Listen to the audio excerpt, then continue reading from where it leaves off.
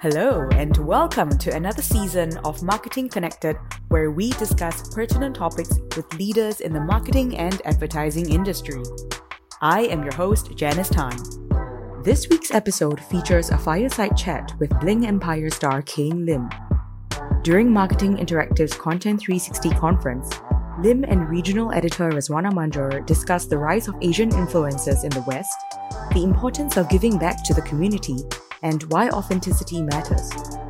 Bling Empire is a Netflix reality series that follows the glitz and glamour of the lives led by wealthy Asian Americans in Los Angeles.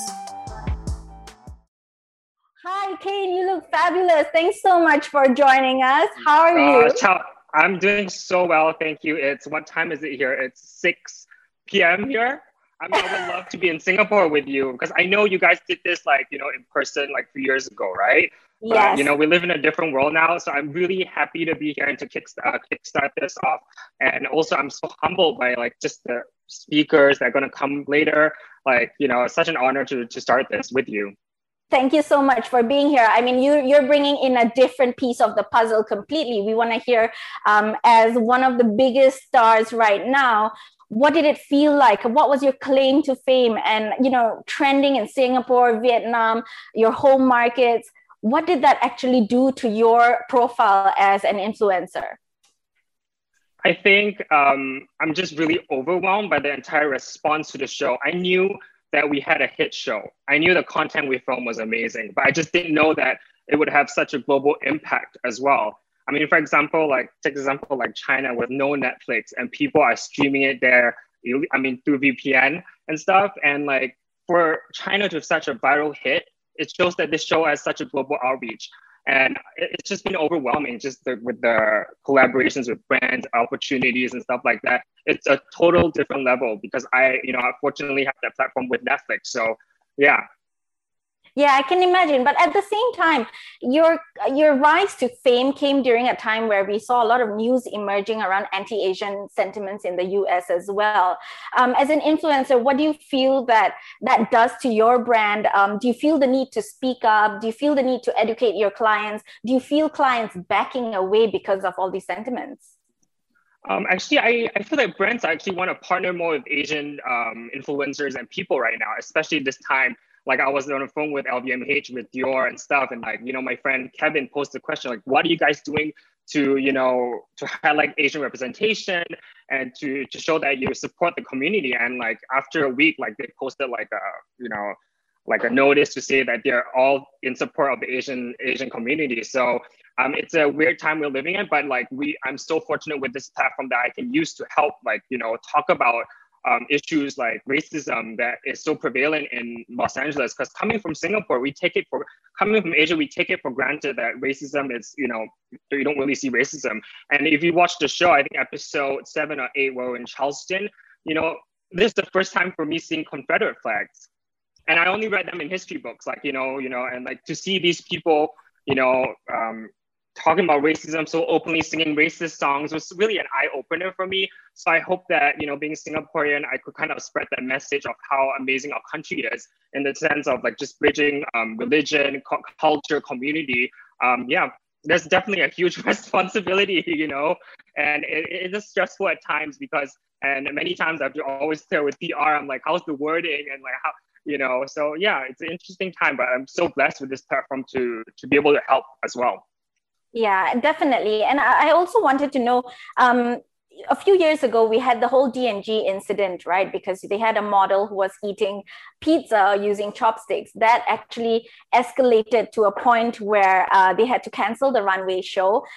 They had to pull back out of the China market because a lot of the influencers and celebrities were dropping them.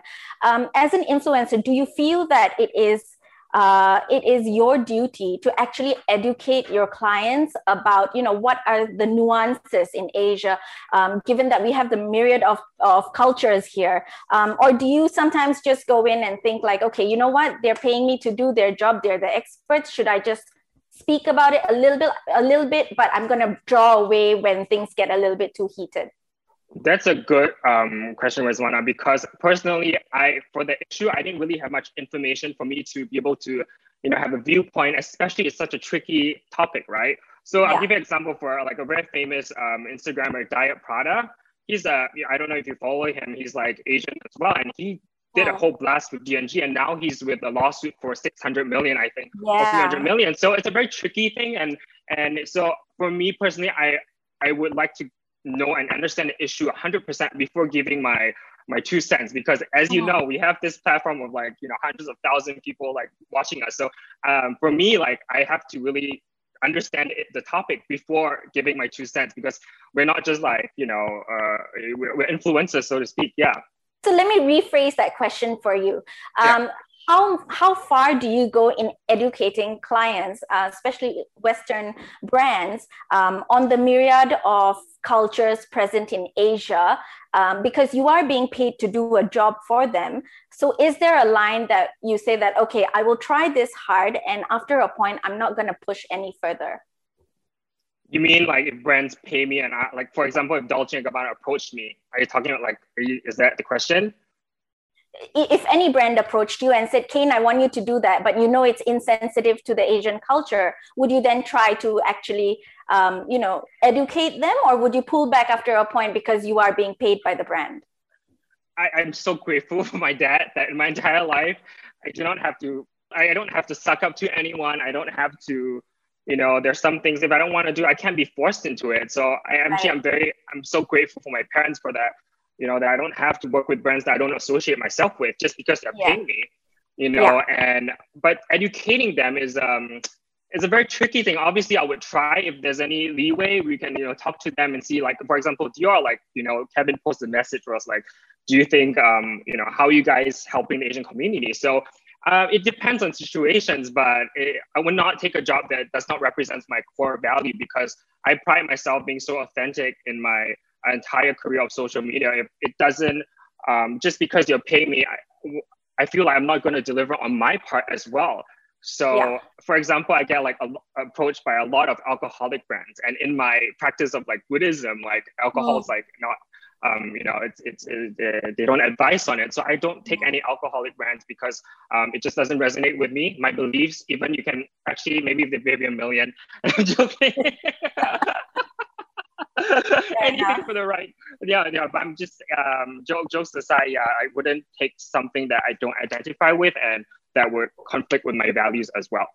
Okay. Do you feel that your burst into the media scene was made easier because we are seeing a lot more diversity in the types of faces that is presented in the American media scene?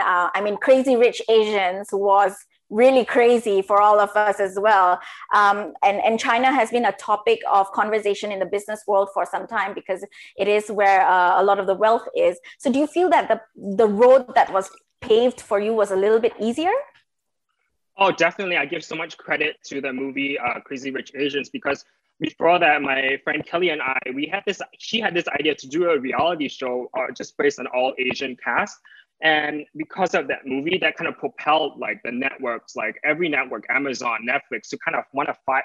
They just wanted a reality show based on real people. And it was not easy to put together this entire cast. This came together, this is the second recast, and we're all friends to begin with. And your claim to fame was really interesting, Kane. You told us that story about Rihanna. You want to share that a little bit? Oh, yeah, I signed the agreement so I can share it with everyone.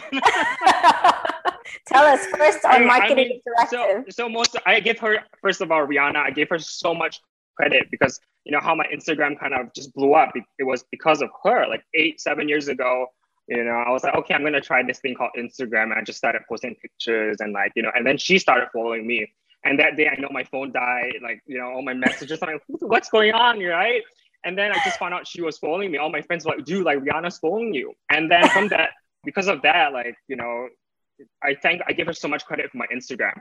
And recently, we've been in contact, in the past few years, but we caught up again with Rihanna, and she was like, so when is season 2? That was going to be my last question as well. When is season 2? We'll leave that for the end. But like with Rihanna, for example, actually before she messaged me, Fenty Beauty, they reached out to me, Fenty Skin, and they were like, since you have such a deep history with Rihanna, we would love to collaborate with you and have more Asian representation on Fenty Skin. And I was sitting in a meeting with like the gush out and my agent Jared, and I was like, fuck, it's Rihanna. I was trying to like keep calm because I get approached by brands all the time, but this was something, she's so iconic, and for me, it's just full circle. And they basically said like, you are one of the first, I think the fifth person that actually paying to do a collab with, because like with Fenty, if Rihanna sends you if Fenty Skin sends you like a free gift box, you'll tag it for free because you love her, right? So this is very interesting, and out of everyone, they actually wanted to use me, so I'm very thankful for that. And it was just mind blowing. It's such a special feeling, right? When it comes full circle and, someone that you love and admire is now admiring you back and wants to work with you on something that is a passion of yours. Insane. And you guys are actually the first to hear it because I've been keeping this a secret. And like, since you brought it up, like I actually printed the contract and I'm gonna frame it up or something. It's not the money for me. It's more than the money. It's the opportunity to collaborate further, and it's something I love, like skincare, fashion. It is mind blowing, and I'm so thankful for that. And you heard it first on Marketing Interactive's Content 360, guys. So, Kane, I want to ask you a little bit about the posts that you create, right? It's not really a typical post that you would see on Instagram, which is a still image. Tell us your strategy behind the post that you've created to date. Well, Rizwana, you're trying to get all my secrets out. I actually kept this a secret, and like, how many people are in this room? Like 200-300, right? Can you guys please keep a secret? Because so basically, back to answering your question, I had a meeting with Facebook and Instagram, the team from Facebook and Instagram, and they're like, Kane, like we just want to ask you a question. Why do you create all your pictures as videos? And so basically, and they told me like Paris Hilton is the other person who does it. And I told them it was because of Paris Hilton that, I saw her creating, making all the pictures, videos like years ago. And I was like, oh my God, this is just so smart at marketing.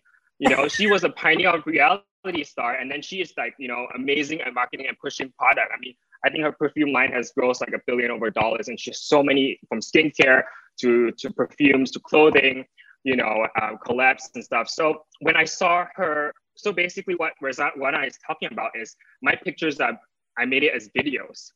So when you make it a video, you're forced to give the view. So when brands look at it, they're like, oh, okay, instead of 500 likes, you have 20,000 views. So as a brand's perspective, I think it's much better. And at my perspective, it looks better as well, right? 520K views. So Facebook and Instagram, the team were like, we found it really interesting that only you and her kind of does it, and I give her credit for that because I learned that. Yeah. Just in general, do you feel that you're treated differently for being Asian when you're doing your brand collaborations? I feel like I'm stronger in that sense. I feel more empowered because of the show and because of the followers I have as well. Like I changed the perspective. I feel like we bring more to the table than Western influences. Can I say that? Yeah, no, sure. Heavy is the head that wears the crown as well, right? Do you feel a sense of responsibility of the type of content you're associated with? Oh, 100%. That's why I said like I pride myself with keeping my brand very authentic. If it doesn't make sense for me, like I wouldn't do it. I would turn down jobs, and I'll even suggest to them. Maybe, for example, I did a collab the other day. It was like appearance, and they wanted me to do a post. I'm like, a post doesn't make sense for our brand. Maybe I could say like, I'm coming to your store, a potential collaboration. If I post it, I wouldn't do you justice. So I saved that brand a lot of money, but I see a bigger potential. I see a bigger relationship than just the money. So I look for longevity in like my investments and also in my collaborations. Yeah. What are the top 3 things you'd advise a brand to do in order to work better with influencers, which is one of my questions. What are some of the do's and don'ts when a client is looking to work with you? Okay, I think the first thing is to understand your market as well. Like not just because you have 1 million followers doesn't mean that, the brand makes sense. The partnership's correct. Take, for example, like Kim Lee. She's gonna kill me for this. But all the people that are looking at her Instagram are horny men, right? So it's 9 a.m. in Singapore to be discussing horny men, Kane. No, but I'm just saying, like, it has to, just because she has 1 million followers, and like, let's say for a brand like LVMH to partner with her, it doesn't make sense. But for like maybe like a, I don't know, like a swimwear company, okay, then it makes sense or something. So I think the most important is to identify the right influencer first, and then secondly, because there's a huge influx of, buying followers and and likes and stuff like that. It's so prevalent right now. I think it's very important to ask for insights and also to look at the engagement that the influencer brings to the table.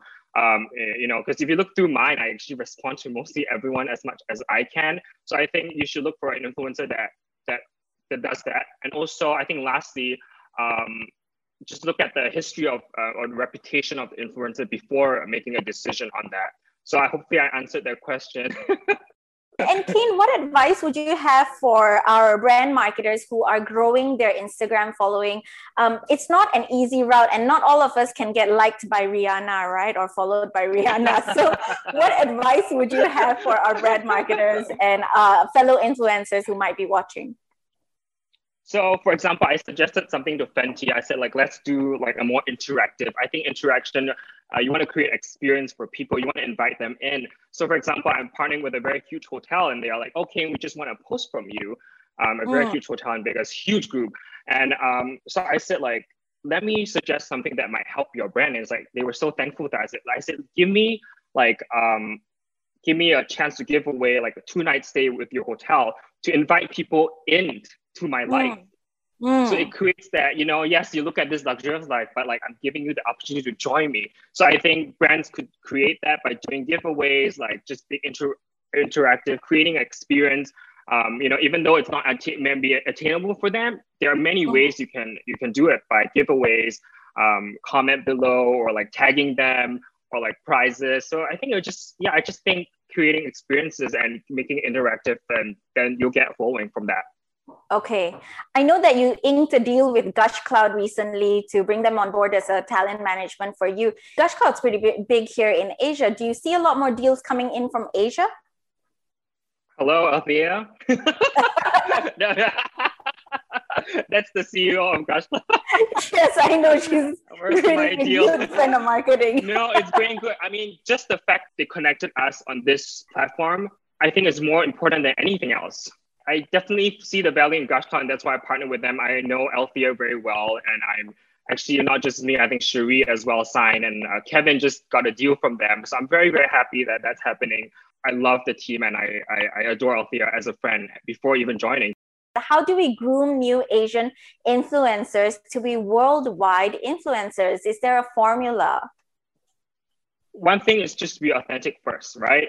And secondly, I think be open to collaborations and also, have diversity in your content as well.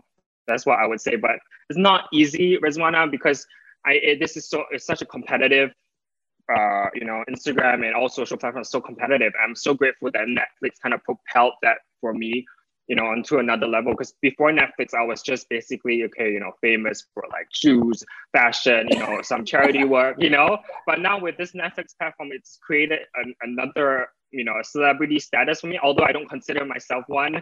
Yeah. And how did the deal with Netflix come around, and why did you choose Netflix as the content dissemination platform over Amazon Prime or Hulu or whatever else there is out there? Actually, Amazon wanted to pick us up as well. So the whole story started was when Kelly and I had this idea, and we formed a group of 5-6 of our friends. We're like, okay, this is a good thing. We pitched it to Jeff Jenkins, and Jeff Jenkins was the producer of The Simple Life, The Kardashians, Mariah's World, president of E! Entertainment. He left E! Entertainment, and because of mutual connections, we kind of pitched the idea to him, and he felt there was really something special, especially, and also the timing was right.